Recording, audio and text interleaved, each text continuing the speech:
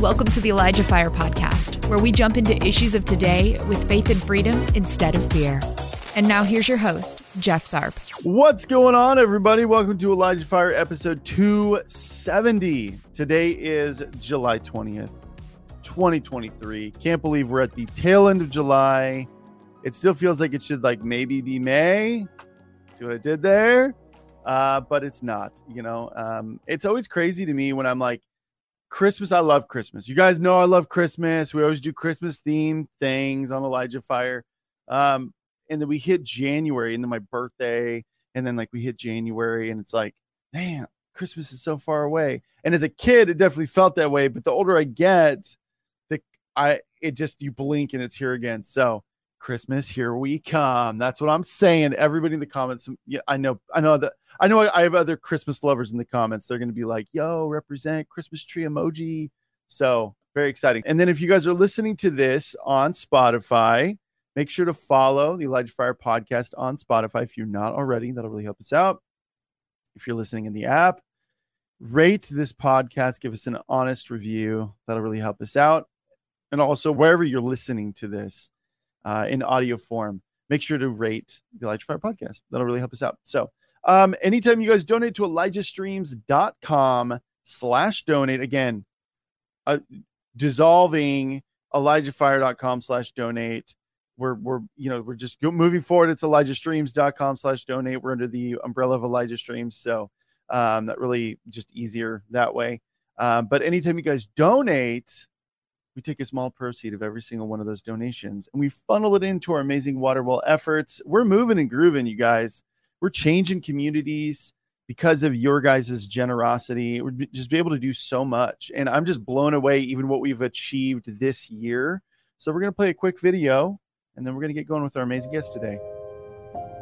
Every child deserves hope, an education, good health, a future. In Uganda, those things are stolen from children. One of those thieves is dirty water. In Uganda, some people only have access to muddied, filthy water. It is killing them. But you can help save the future generations. Give a gift towards the drilling of clean water wells. Donate today at ElijahStreams.com/donate. Amazing. We're getting so many new testimonies, you guys. We played some of them, but of testimonies from these communities that have been impacted by these wells and how it's transformed their community. So it's very exciting times. So, okay, today's guest, we got recommended to us by Kara Starnes. You guys all know Kara Starnes. You love her. She did an amazing teaching series with us about renewing your mind. And she was like, you guys got to check out Tommy John. He's an amazing guy, powerful testimony. And he does have a really powerful testimony. All of us have powerful testimonies, but this is just a great example about, especially with everything that's going on right now with identity issues. This is a really, really important testimony. So as it pertains to that specific topic. So he's a public figure on his ministry page on Facebook, Grace to Change. Doing a lot of amazing stuff there. He also heads up prophetic ministry at his church, Foundation 365. Let's give it up for my amazing guest today, Tommy John. Tommy! Woo! Hey, what's going on, Jeff? Hey, welcome to the show, man. I'm so excited to be on with you guys today.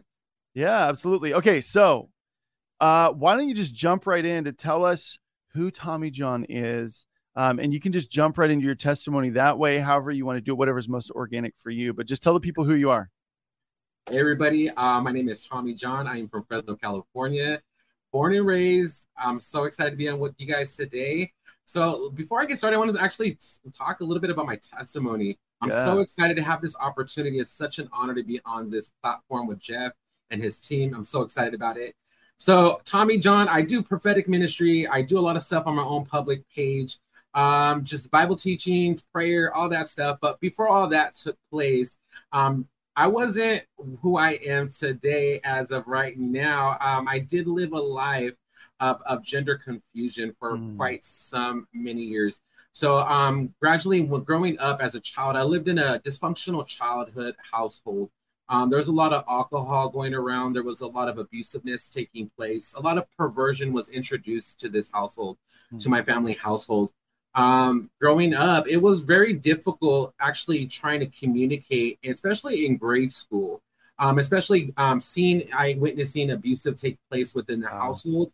I really didn't know how to communicate with other kids. They would have to come to talk to me, so I would feel safe to actually open up to them.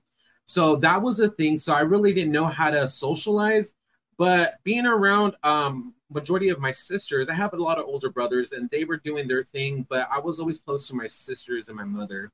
So growing up, I was very in tune to femininity, being around such women and just learning from them, always feeling close to women. So that kind of like portrayed into how I gestured as a young child to really put a target on my back from other kids of name calling, faggot, gay, all this stuff. Yeah. And being around younger kids and not really knowing the terminology of those words or what they meant at that time. Again, too, dealing with the whole perversion, it really opened up a door to really going into encounters at the age of 5 years old. Wow. It really went in from that place and really planted the seed of confusion. And again, too, like homosexuality, transgenderism, all this stuff wasn't a terminology then, although it was around. But at the age 5, I'm just a child. I don't really know what I was feeling at the time or what I was thinking. And honestly, being around it so much, it seemed like it was the normal thing to do. I didn't know anything other than that. So going into school and middle school, the name callings kept getting worse. I kept dealing with the same thing over and over with the other students. I would just not really be around other kids. I was that loner at school. I was the one separated, just trying not to deal with all the noise or have anybody in my personal life to really get into how I was feeling or what I was really dealing with eternally. Because going into middle school, I'm dealing with the turmoil of feeling attraction to the opposite sex, not really realizing what it was and who can I talk to. I knew it was wrong. I grew up in church. I grew up as a child going to church. And again, too, with that being said, my parents were doing their thing. So they wanted to get rid of the kids. We have like 10 kids in the household that they were trying to get rid of. In regards to let's send them to church, let's send them to church, to a local community church that would come by and pick us up on a van. But this church showed us so much love, and compassion for, for children that came from pretty much a rough area in the town where we were. But they demonstrated the love of Christ. And I really feel like that planted the seed of knowing who Christ was. And again, not really knowing him in relationship, but knowing of him. And so that kind of like planted the seed of the lifestyle that I kind of progressively went into. I always knew it was eternally wrong. Like this wasn't nobody didn't have to tell me it was wrong. I just knew. Yeah. Wow. And, but gradually going to school and going into middle school, high school, that was kind of rough because now I'm dealing with transitioning to high school, but dealing with still the name calling, not knowing who I am at this time, trying to figure everything out, not having an outlet of people to talk to. The name callings weren't just within my own schoolmates, but also too within family members. So that it's like, who can I share what I'm dealing with eternally when they're already calling me certain things? And I just didn't have that open door of communication to feel safe with someone to share that with, other than my mother. So gradually trying to stay away from all the noise and the chatter, I kind of started ditching school. I started ditching school and really got caught up into doing drugs at the age of 13. I was introduced to cocaine at the age of 13. It kind of progressed from there to living like a wild life and just being introduced to parties and stuff. Now, at this time, I didn't come out. I didn't say I was gay. I was still dealing with the turmoil and the thoughts and what is this, trying to figure this thing out. Yeah. But I remember one occasion, I remember telling my mom, I remember telling her in the kitchen, I told my mom, I said, Mom, I feel like I'm bisexual. Reason why I said bisexual, because I felt like it was a lesser evil. Softer blow. Yeah. Like there was still hope for a woman to be in the picture and later on in life. Yeah, I've heard that actually a lot from people that were in that lifestyle. The way they came out is they said they were bisexual, but deep down they were like, no, I'm gay is actually what I am. But this will be an easier pill to swallow for my family. Yeah. So, but it wasn't a pill to swallow with my mom. My mom, I love my mom. She told me and again, she used the best words that she can use, especially at this time. Was, son, I think you're in denial. I think you're in denial. We're just gonna walk this thing out. But that was pretty much what it is. So I was like, okay, then I'm just gonna I felt like there was a release of acknowledgement of that. So it kind of, what I gave voice to, I actually allow it to manifest in my life even more. Yeah. So from that point on, I started, it just seemed like the feminization began to increase in my life. From actually going to school and shaving my eyebrows off, drawing them on, feminizing, all this other stuff literally at the age of 14. Wow. And it started progressing until when I actually started going deeper into a homosexual lifestyle and actually into the gay scene was at the age of 16.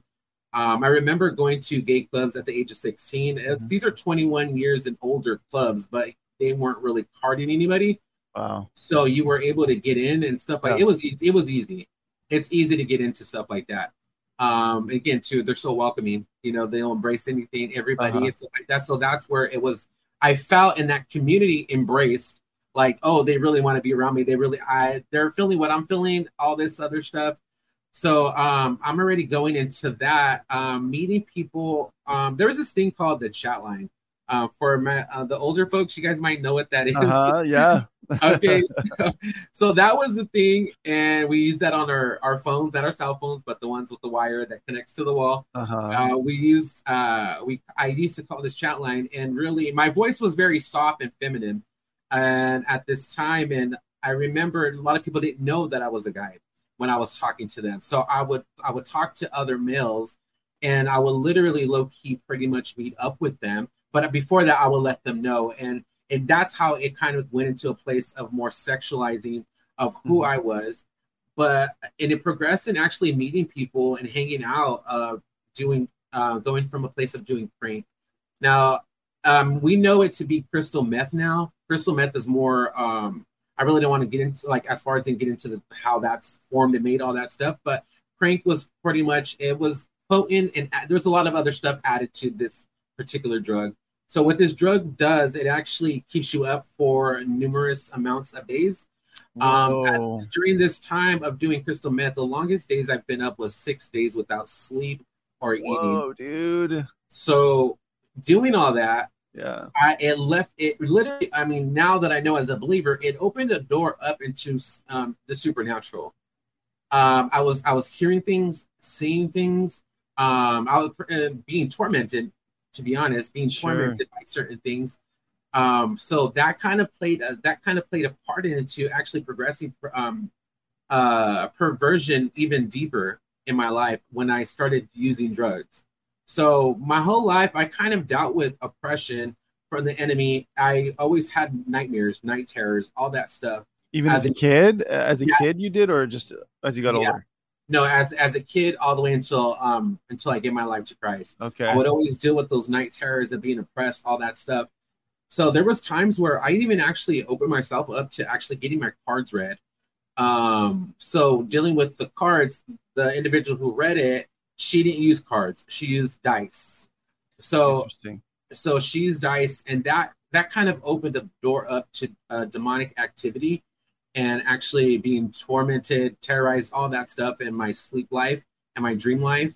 And actually, when that kind of took place in this moment in life, I was already going into a place of dressing like a woman, because I dealt with gender confusion for a while, because I was feeling like, I know I'm a boy, but what I'm feeling eternally and how I look, and at this time I'm looking feminized, I always struggled with, I want to be a girl, but I also want to be a boy. So there was times in my life where I would grow my hair out super long, and then I would cut it off because I'm having a moment where I want to look like a guy, and then grow it back over again. So to the point where I just decided to grow my hair out and really go into a place of now starting to taking estrogen to grow female breasts.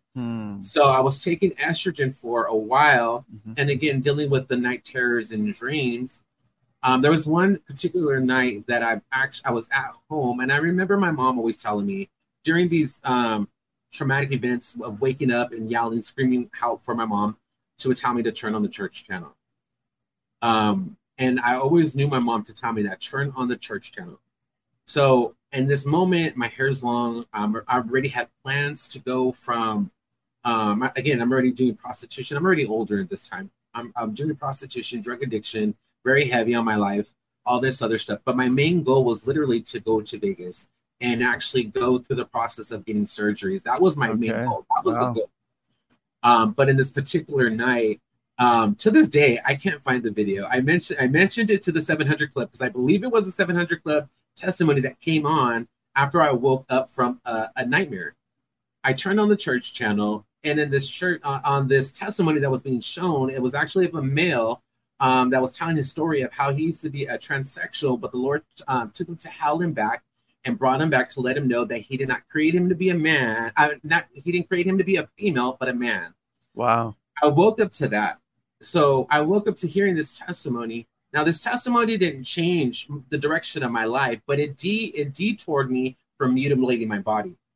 I stopped taking estrogen. I stopped taking estrogen shots. Now, these were you were able to buy these at these local Mexican shops called botanicas.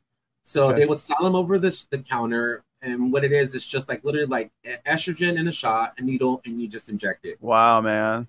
So so it detoured my life to where I no longer wanted to go in that direction of shooting up to actually grow breasts. But it didn't change the lifestyle. It didn't change my mindset. It didn't change me living, still doing stuff on the street. So going from that place, and actually in that time in life, I was living with my parents. I'm already older. I'm of age already. I ended up getting my own place. Again, the prostitution continued to increase. I went from prostituting on the streets to actually doing stuff online. So in this moment, and this is just like the whole encounter moment that I had, because I've dealt with a lot of oppression from the enemy, and just I would always have these encounters, especially being on crystal meth. Now I'm on crystal meth for so many years already, and this drug is the same. It's very potent. It kept me up for numerous of days too. So I would hear things, I would see things. I would hear growlings. I would hear growlings in my ear. I would hear demonic tongues. Even my hair being pulled. And at night while I'm dreaming, all this stuff. So I'm actually getting tormented. So this particular night, my brother and my sister were here at my house. I was already encountering certain things, but I was coming down. I ended up going to sleep and just doing life all over again. They want to, they came through. You want to get high? Same routine. So it was just the same pattern over again.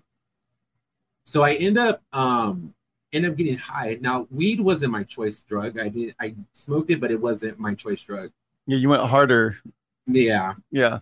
And the thing was, in this moment, when I kind of went into a place of where it just seemed like God just unveiled everything to me, where I'm actually like, I was heavy sensing just the heavy demonic things that were around me, to where I literally heard my brother, I heard my brother. Now, I don't know if my brother in this moment, if he was actually doing any kind of witchcraft or doing any certain things like that, or playing with that stuff. I don't know.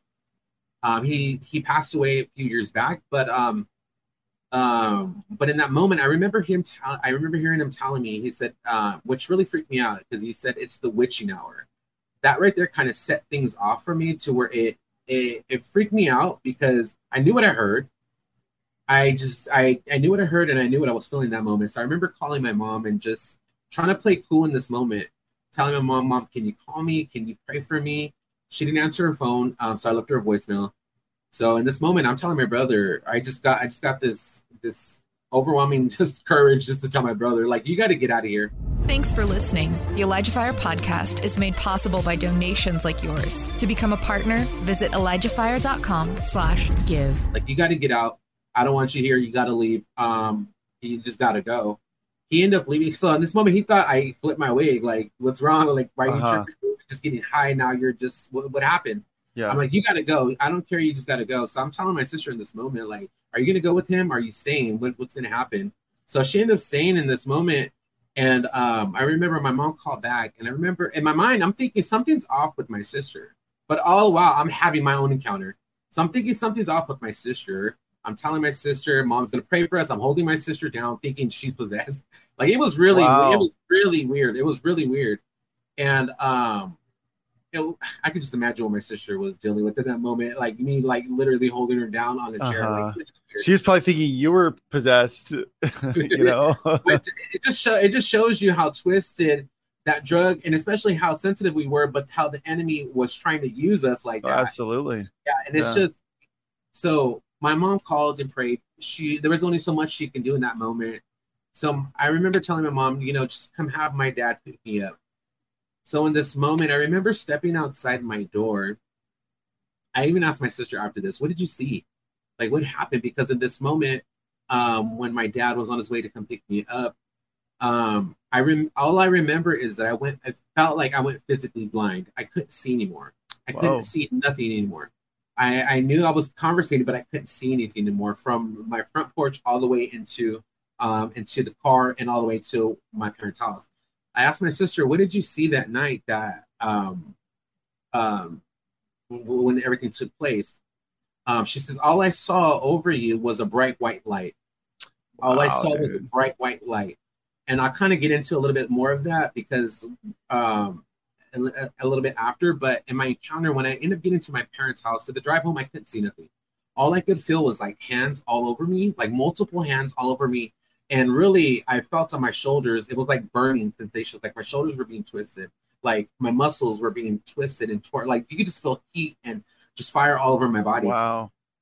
So I get to the living room, and I remember telling my mom, I didn't have the language for this. I'm not even a believer at this time. I'm like, I know there's a God. I know these things, but relational, it wasn't there. Right. So I tell my mom if she could pray for me, because in this moment I'm feeling like I was about to be possessed. But in that moment, now I know better. I was already manifesting. In this moment. So she began to pray. There was only so much that she can do.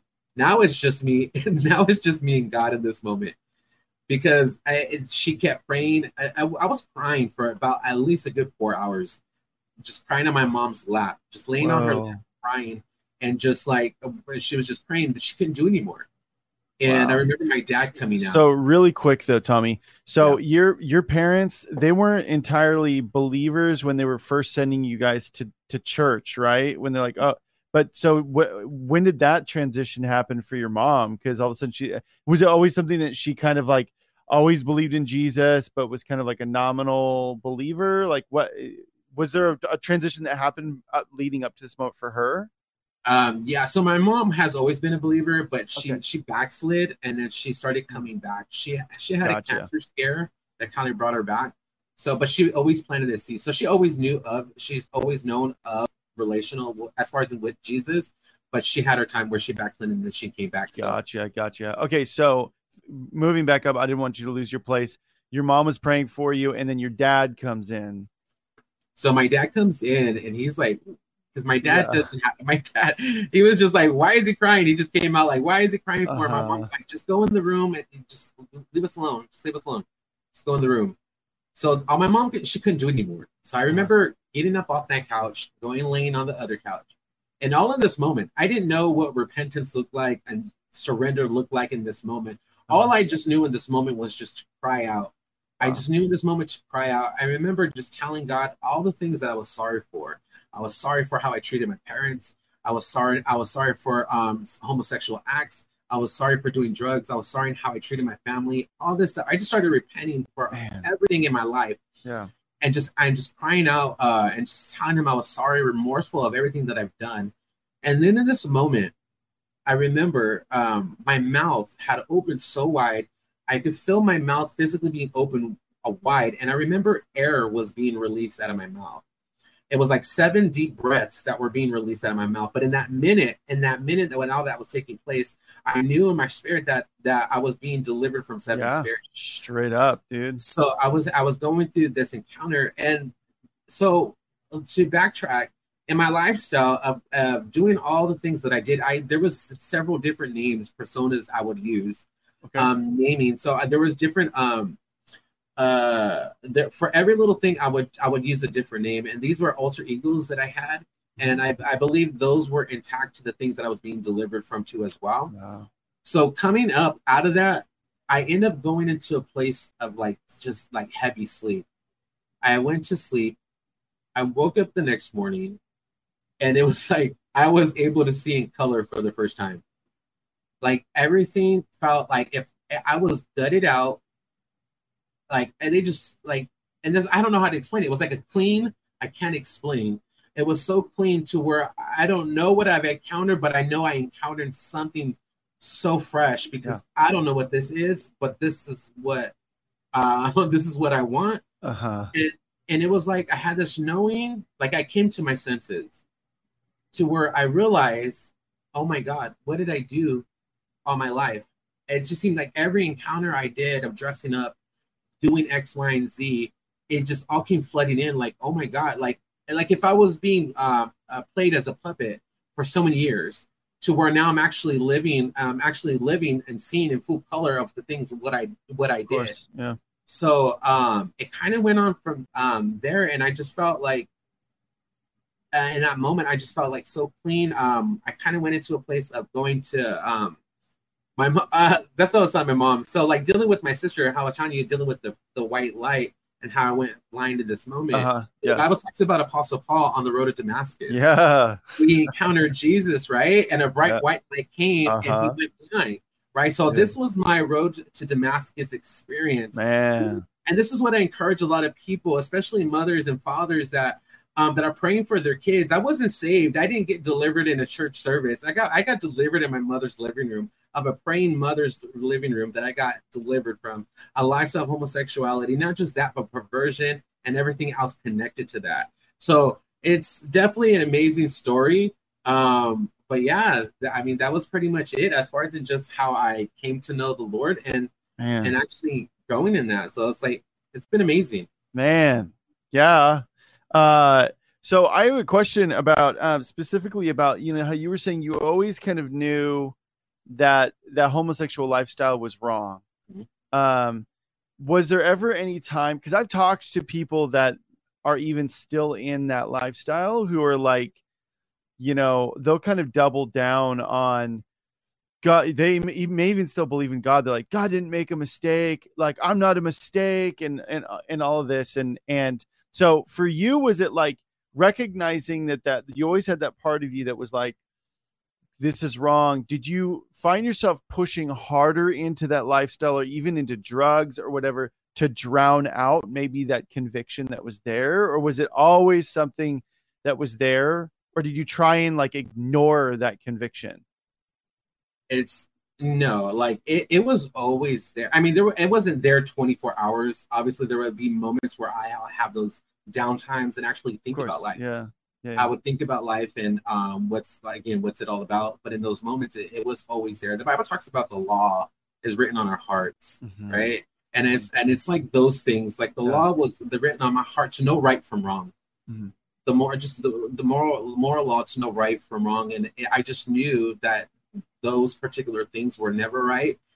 And it was something that even when I would dress up, or even when my nieces or nephews or young kids were around me, I would tell them, don't look at me, turn around, go the other way. Like, don't address me by her, or I would tell them those things, because in those moments, I knew eternally that's not what I was. I always knew I was a man. I always knew I was a guy. I didn't try to make somebody and force somebody to believe that I was something I wasn't. So, yeah. Yeah. Well, it's amazing because like we, this guy actually, like, he went home to be with the Lord a couple of months ago, but he started watching this show and he was still living like a woman. He's a biological male. He started writing me. He started following me, following the show. He wrote me, and he and I would go back and forth. His name was Ray, and he was like, "Look, I know I'm a biological male." So he already was in that place, but like, yeah, I mean, it's amazing, dude. Like, because like even at the end of his life, like he fully renounced. He's like, "I'm no longer trans. I am a biological male," and then like shortly, I would say like 2 months after that is when he went home to go be with the Lord, but it's just cool to see. I mean, God's doing this in a lot of people's lives. And I think, backstage, we were talking about the fear from people that have maybe walked that path, that you've walked, that are now, they're a new creation in Christ. They're walking a righteous life, but there's a lot of maybe a lot of nervousness or fear even to share that side of their story with people. And, you were telling me backstage that you help walk through those people, like to build up the courage. Why do you think there is fear to talk about the things that you like, sharing the testimony that you just shared? Why do you think that is? I believe there's still shame. There's still residue of shame and guilt of living something out that we kind of come into knowledge of now. I know this is not what God intended for my life. So there still might be some shame and guilt still there. Also, too, just the fear of man. I dealt with the fear of man for several years of sharing my testimony. And to be honest, I started sharing my testimony fully. I would share parts of it, but I wouldn't share this part. But now I know that the real story has the anointing. It has the yoke breaker, right? So, yeah. But yeah, dealing with the fear of man, it was hard for me to share it because the guilt and shame of doing certain things. And I had to come to the realize that the Lord died for all that. He died. He died for my sin. He died for every act that I've done. And then now I kind of went into a place of actually speaking up. Now, the thing is, dealing with the fear of man, what it tries to do is it tries to silence you. So what did I do to overcome it? I did the exact opposite what it was trying to do. I kept talking. I kept getting on a Facebook Live and kept sharing.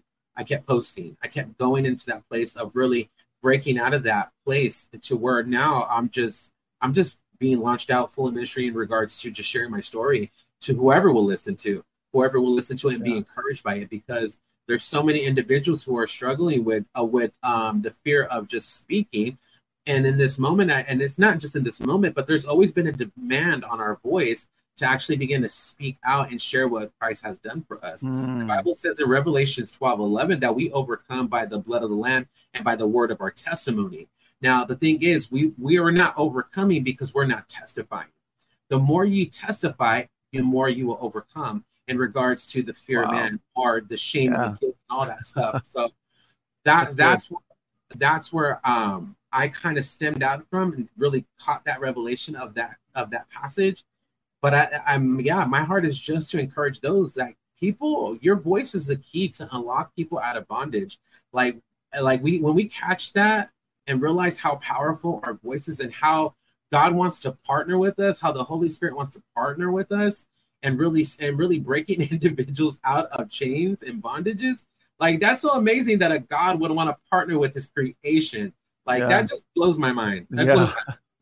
Especially when we've gone through, we made messes of things, and he's like, I still want to use you. And you're like, why? And it's just, it just brings so much humility and also awe and gratitude towards the Lord when, you recognize areas that you have faltered in, and then he's redeemed those. He's like, now we use those to win people to meet, and to transform lives, and the fact that he uses our stories like that is just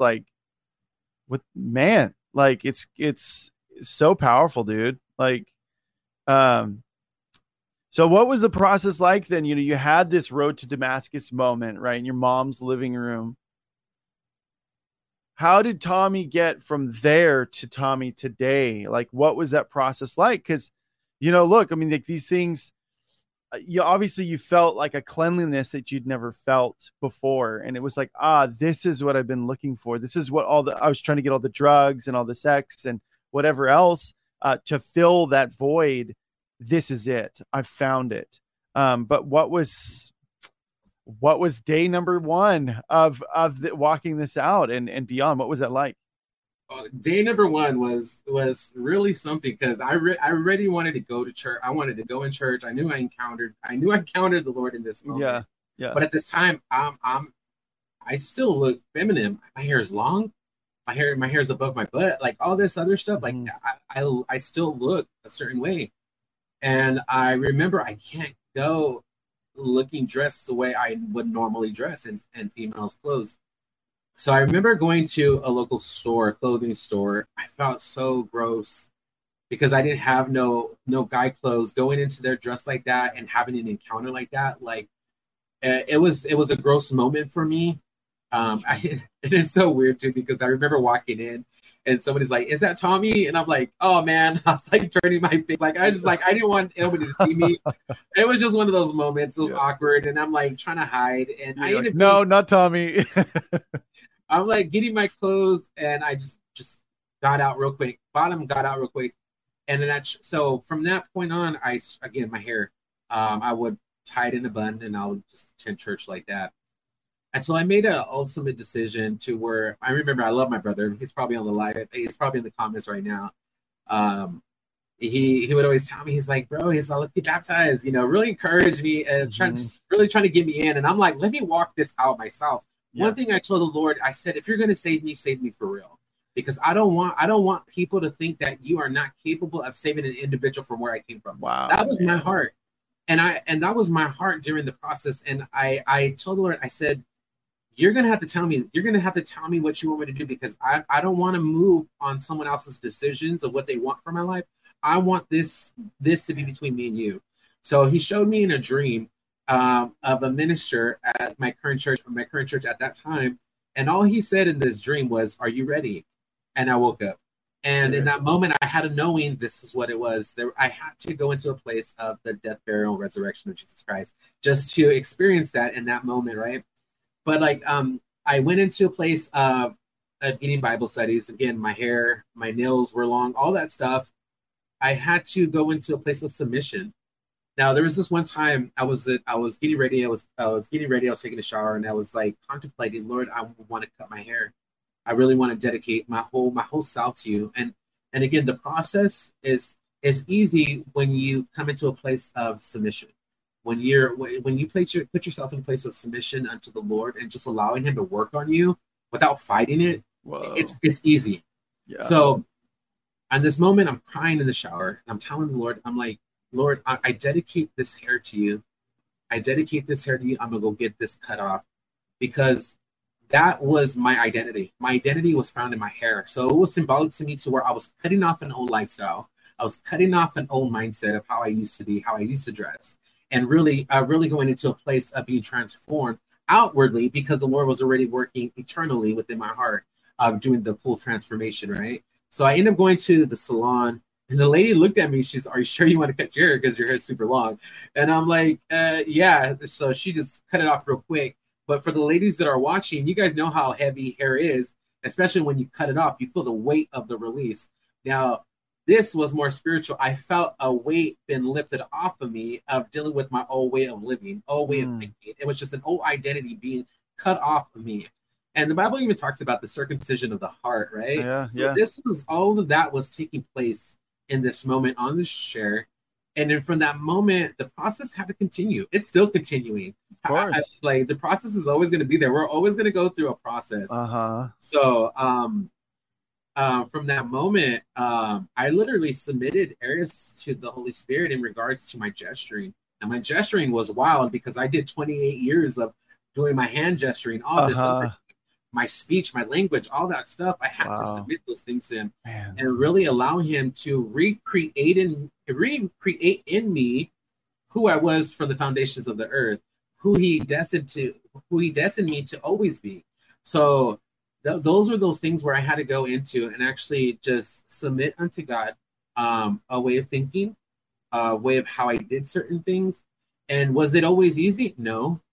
It wasn't always easy, but it was always accompanied with the Word of God. In this process, I always partnered it with the Word of God.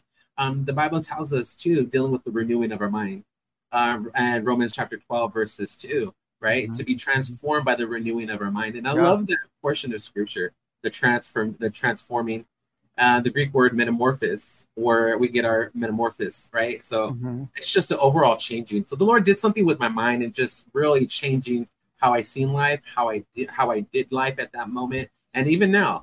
Help ElijahFire continue to make an impact around the world. All donations go toward making ElijahFire and the ElijahFire podcast possible. Visit ElijahFire.com/give and become a partner today. So, but it really came into a place of just submitting to the Lord in those areas. Yeah. So it was funny that you mentioned Romans chapter 12, verse 2, because I was thinking of chapter 12, verse 1 about, therefore, it says, I urge you, brothers and sisters, in view of God's mercy, to offer your bodies as a living sacrifice, holy and pleasing to God. This is your true and proper worship.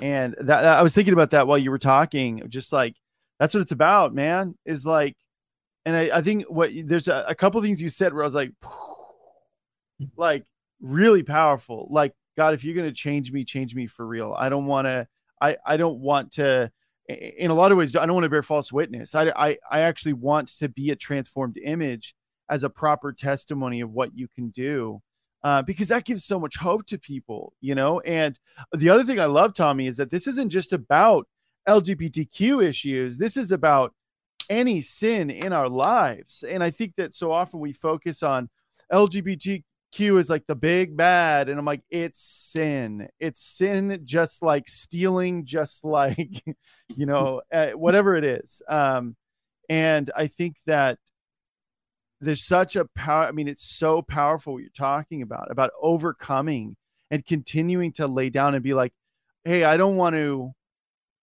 just want to move when you say move, God. I don't want to move because someone else thinks it's a good idea. Like your brother, well-intentioned, say, yo, let's get baptized. Great idea. But you being sincere and being like, God, I want to know that like everything I'm doing is honoring you and that it's where you're directing me. Man, dude. Yeah. So good, man. This is great. There was a couple of things you said. I just want to make sure I didn't miss anything. Well, yeah, I was curious about like, cause you had a dream very shortly after this road to Damascus thing and all of that. Have you always been a dreamer? Have you always had a prophetic gifting that maybe was distorted or abused? But have you always had that, or was that something that happened post salvation? No, it was always like that. Like even, okay, so dreaming has always been my thing. I always dreamt since I was younger until now. Okay. So I always had that with me, and even living how I used to live, I would have moments where I would hear the voice of God. Didn't know who He was at the time, calling my name. I'll just share this portion real quick. It was after my friend had died. It was one of my best friends. My close friends had passed away. And in this moment, I remember I was in between twilight, asleep and awake, and I see this white light in the corner of my room. And I begin to hear this light call my name, by name, call me by my name, Tommy. And I always, in this moment, I thought it was my friend, but now I know it was my friend, the Lord. I knew it was the Lord now, because we looked at scripture, how the Lord always called people by their name twice. Martha, Peter, so and so and so. Samuel. Yeah. So I would always have those encounters, hearing God, but not knowing it was Him. But He's always been calling me.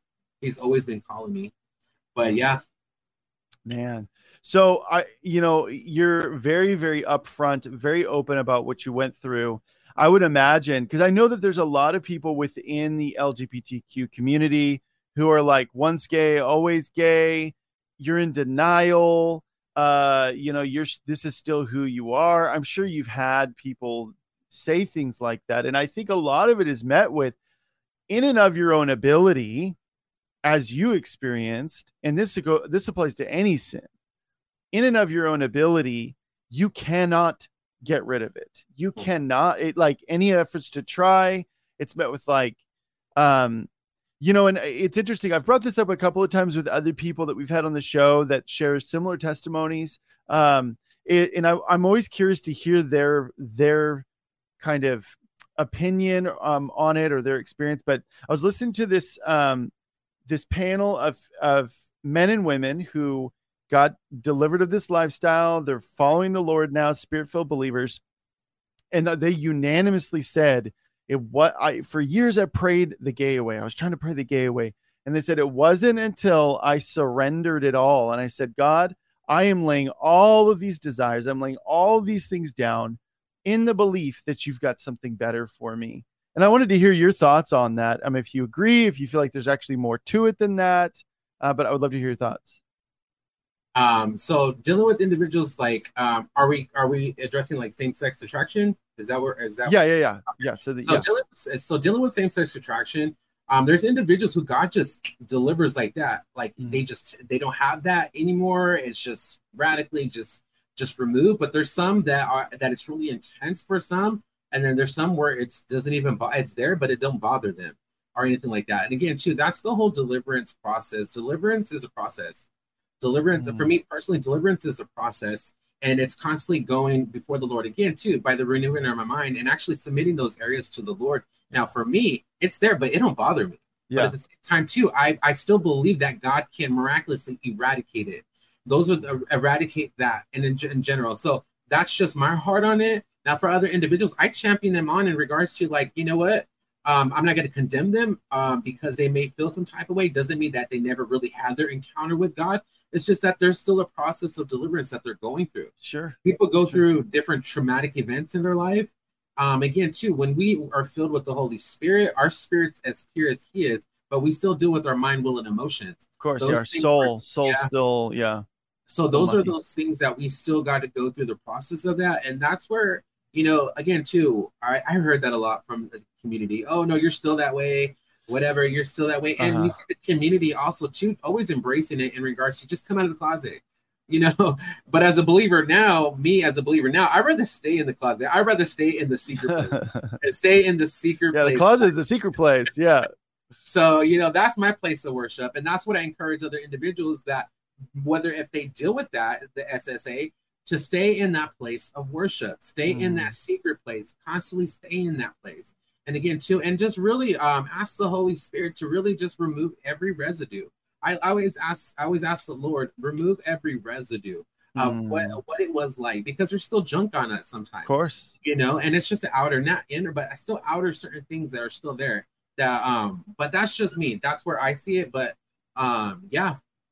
Yeah. So what would you say to people who maybe are dealing with SSA or same-sex attraction? And they're going to church, and this has been this thing that they've maybe really been wrestling with. Like, what would you? I'm sure you've had people ask you this question before, but what would you say to those people? And then if you are a individual that someone works up the courage to confess this to, how is that person supposed to respond to this? What's the best course of action for the person confessing or getting up the courage to confess, and the person who is actually the person that they're confessing to? So the individual who's like confessing, they're dealing with certain things. Get around other believers that are encouraging you, that are spirit-filled believers, people who love to pray. Get around a church that loves to pray. Get into that place of worship atmosphere. But really, many people, the ones that I would encourage them to get around community, because community is key. Being around other believers, helping you out in areas where we fall short. Right, the Bible talks about confess our sins to one another that we may be healed. Right, so those are those things where when we confess, there's a healing that's attached to that. There's a healing that's attached to that. And we may not see it miraculously right there and then, but again, the healing is a process too as well. So, but the need for community is so important, because without it, there's individuals who struggle with this, that had an encounter with Jesus and still never really knowing how to have an outlet to share with. So they're constantly thinking that, oh, I never changed. I'm still the same way. And then they're sent back out doing the same thing. But so without community and are being equipped for the believers now, addressing the believers, get equipped on some of this stuff. Get some books, get around people who are healthy, read some books, some information, get that in you, So, and to where you're able to minister to them effectively in a place of love, truth, and grace. Now, the grace has always has to accompany truth when we're ministering to anybody. Yeah, that's good. Because and that's the thing where I constantly see the truth, but there's no grace there. Yeah. And it's like, and this is why I'm big on how people minister to like people from the LGBT community with their picket signs, turn or burn. Like, just throw those in the dumpster. Yeah. It's not going to work. It's not going to save anybody. Yeah. And it just paints the body of Christ to look like that as a whole. Like, we're just like people we just hate individuals. Like, it doesn't look right. Yeah. But when you show them the love and just embrace them where they're at and give them grace to change. Now, my ministry page, Grace to Change, that was interesting because for an individual who came out of the lifestyle, I didn't have grace for other individuals who came out, but they really didn't submit to the process. I was frustrated seeing individuals. Who came out, but yet the gesturing was still there. But they've been in the Lord for a long time. And the Lord told me, he said, Tommy, you don't give nobody grace to change. I've given you 9 years. This is a few years back. I've given you 9 years, but you don't give no one grace to change. Wow. And in that moment, I was talking to a friend. I was sharing this experience with her. And in that moment, the Lord dropped it in my spirit. That's your ministry name, Grace to Change. Dude, how cool. Based off of a very gentle rebuke from the Lord, but a rebuke nonetheless, met with conviction. That's so cool, man. So I guess yes or no, Tommy, if there are any people that are dealing with same-sex attraction right now, and they've kept it closeted, or people who are living an openly homosexual lifestyle, yes or no, can they be delivered from this lifestyle? Yes, yes, you can. Yes, you can. Yes. It's definitely yes, it can. Yeah. And I know, again, like you mentioned earlier, they painted the big bad, like as like this worse. No, so it was a lying tongue and gossip. So yeah, exactly. Yeah. So in regards to what I was going to say, it was right there, Tommy. Ooh, it's not there anymore. It's okay. I had like two things that I wanted to say, and then I forgot both of them. But let's move on. It'll come back. So obviously, you walked this out, but now you're doing a lot of really cool stuff. So like, was there a nervousness for you to start stepping out into this, or were you full blown like, no, this is exactly what God wants me to do now, especially with like the Grace to Change thing. And obviously you're doing prophetic ministry at your church, all that stuff. I'm really curious. No, it took some time. Like, it took some time to get to this place because I had to go to the place of being processed as well. It's going into a place of immaturity and to a place of maturity, especially handling the Word of God. It's very important to me. I feel like that's one thing I've always known that would be a call on my life to minister. So there was times where at my old church, I was asked to teach the youth. So I'd done that for quite some years. I didn't think I was qualified, but God said otherwise. And I had a heart for youth. But now being online and doing certain things within my church, like it all came from a place of being processed by the Lord in relationship with the Holy Spirit, and just really getting into that place of figuring out who I am, my identity. Identity plays a big key in this too, because we could be in the Lord still not know who we are. Yeah, come on. But the thing is, that's where for me personally is just the knowing who I am and knowing whose I am, and that's the thing where I'm at now, and knowing with clear accuracy what He's called me to do, and actually just doing the assignment that God has placed in my life. And it's been easy. It wasn't always easy, and it's just something I grew to love. I grew to just keep talking and sharing just about the goodness of God and what He's done in my life. Yeah. And again, we're sharing this in the backstage. The foundational truth of our salvation is our testimony, right? And then we build on that, on that. So. Yeah. Well, and so I want to talk about that. I remember one of the things I was going to say, which was the whole idea of like born this way. People are like, oh no, I'm born this way. Why do you think there is? I mean, obviously we can look at it from a spiritual avenue if you want. We can look at it from a physical. We can look at it from both if you want. But do you feel like some of it is because there has been a lot of abuse towards people that are living that lifestyle? And maybe it's like a doubling down of like, no, and maybe it is a pride thing of like, no, this is who I am. I bore my stripes. But I'm just really curious why there's so much of a latching on to born this way. And I've heard from other people who used to live in that lifestyle now don't, that they even get a lot of hate from people from that community because they're like, you're lying to yourself. And maybe it is just a denial of like, or just not even believing that they can change. But I would love to hear your thoughts on the whole born this way thing. So dealing with the born this way thing, I think that kind of like kicked off when Lady Gaga came up with that song, that kind of fuel to the fire. So, yeah, but that we know through scripture, I think it was King David where he said, I was knitted in my mother's womb in iniquity. So whether that's possible or whether if we were born into sin, right? We're all born into sin. Now, people can say I was born this way. And again, so not everybody had an encounter like mine's dealing with growing up. People actually lived in church households, and actually still struggled with this.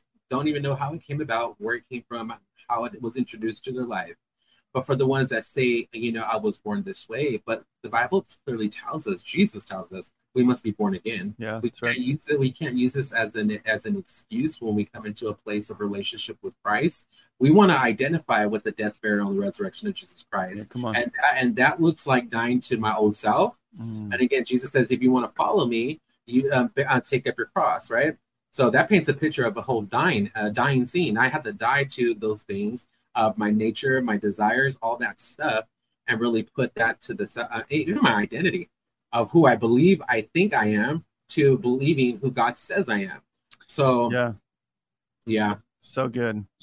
So in regards to just kind of as we're closing out, I wanted to kind of go back to that moment with the road to Damascus moment that you had.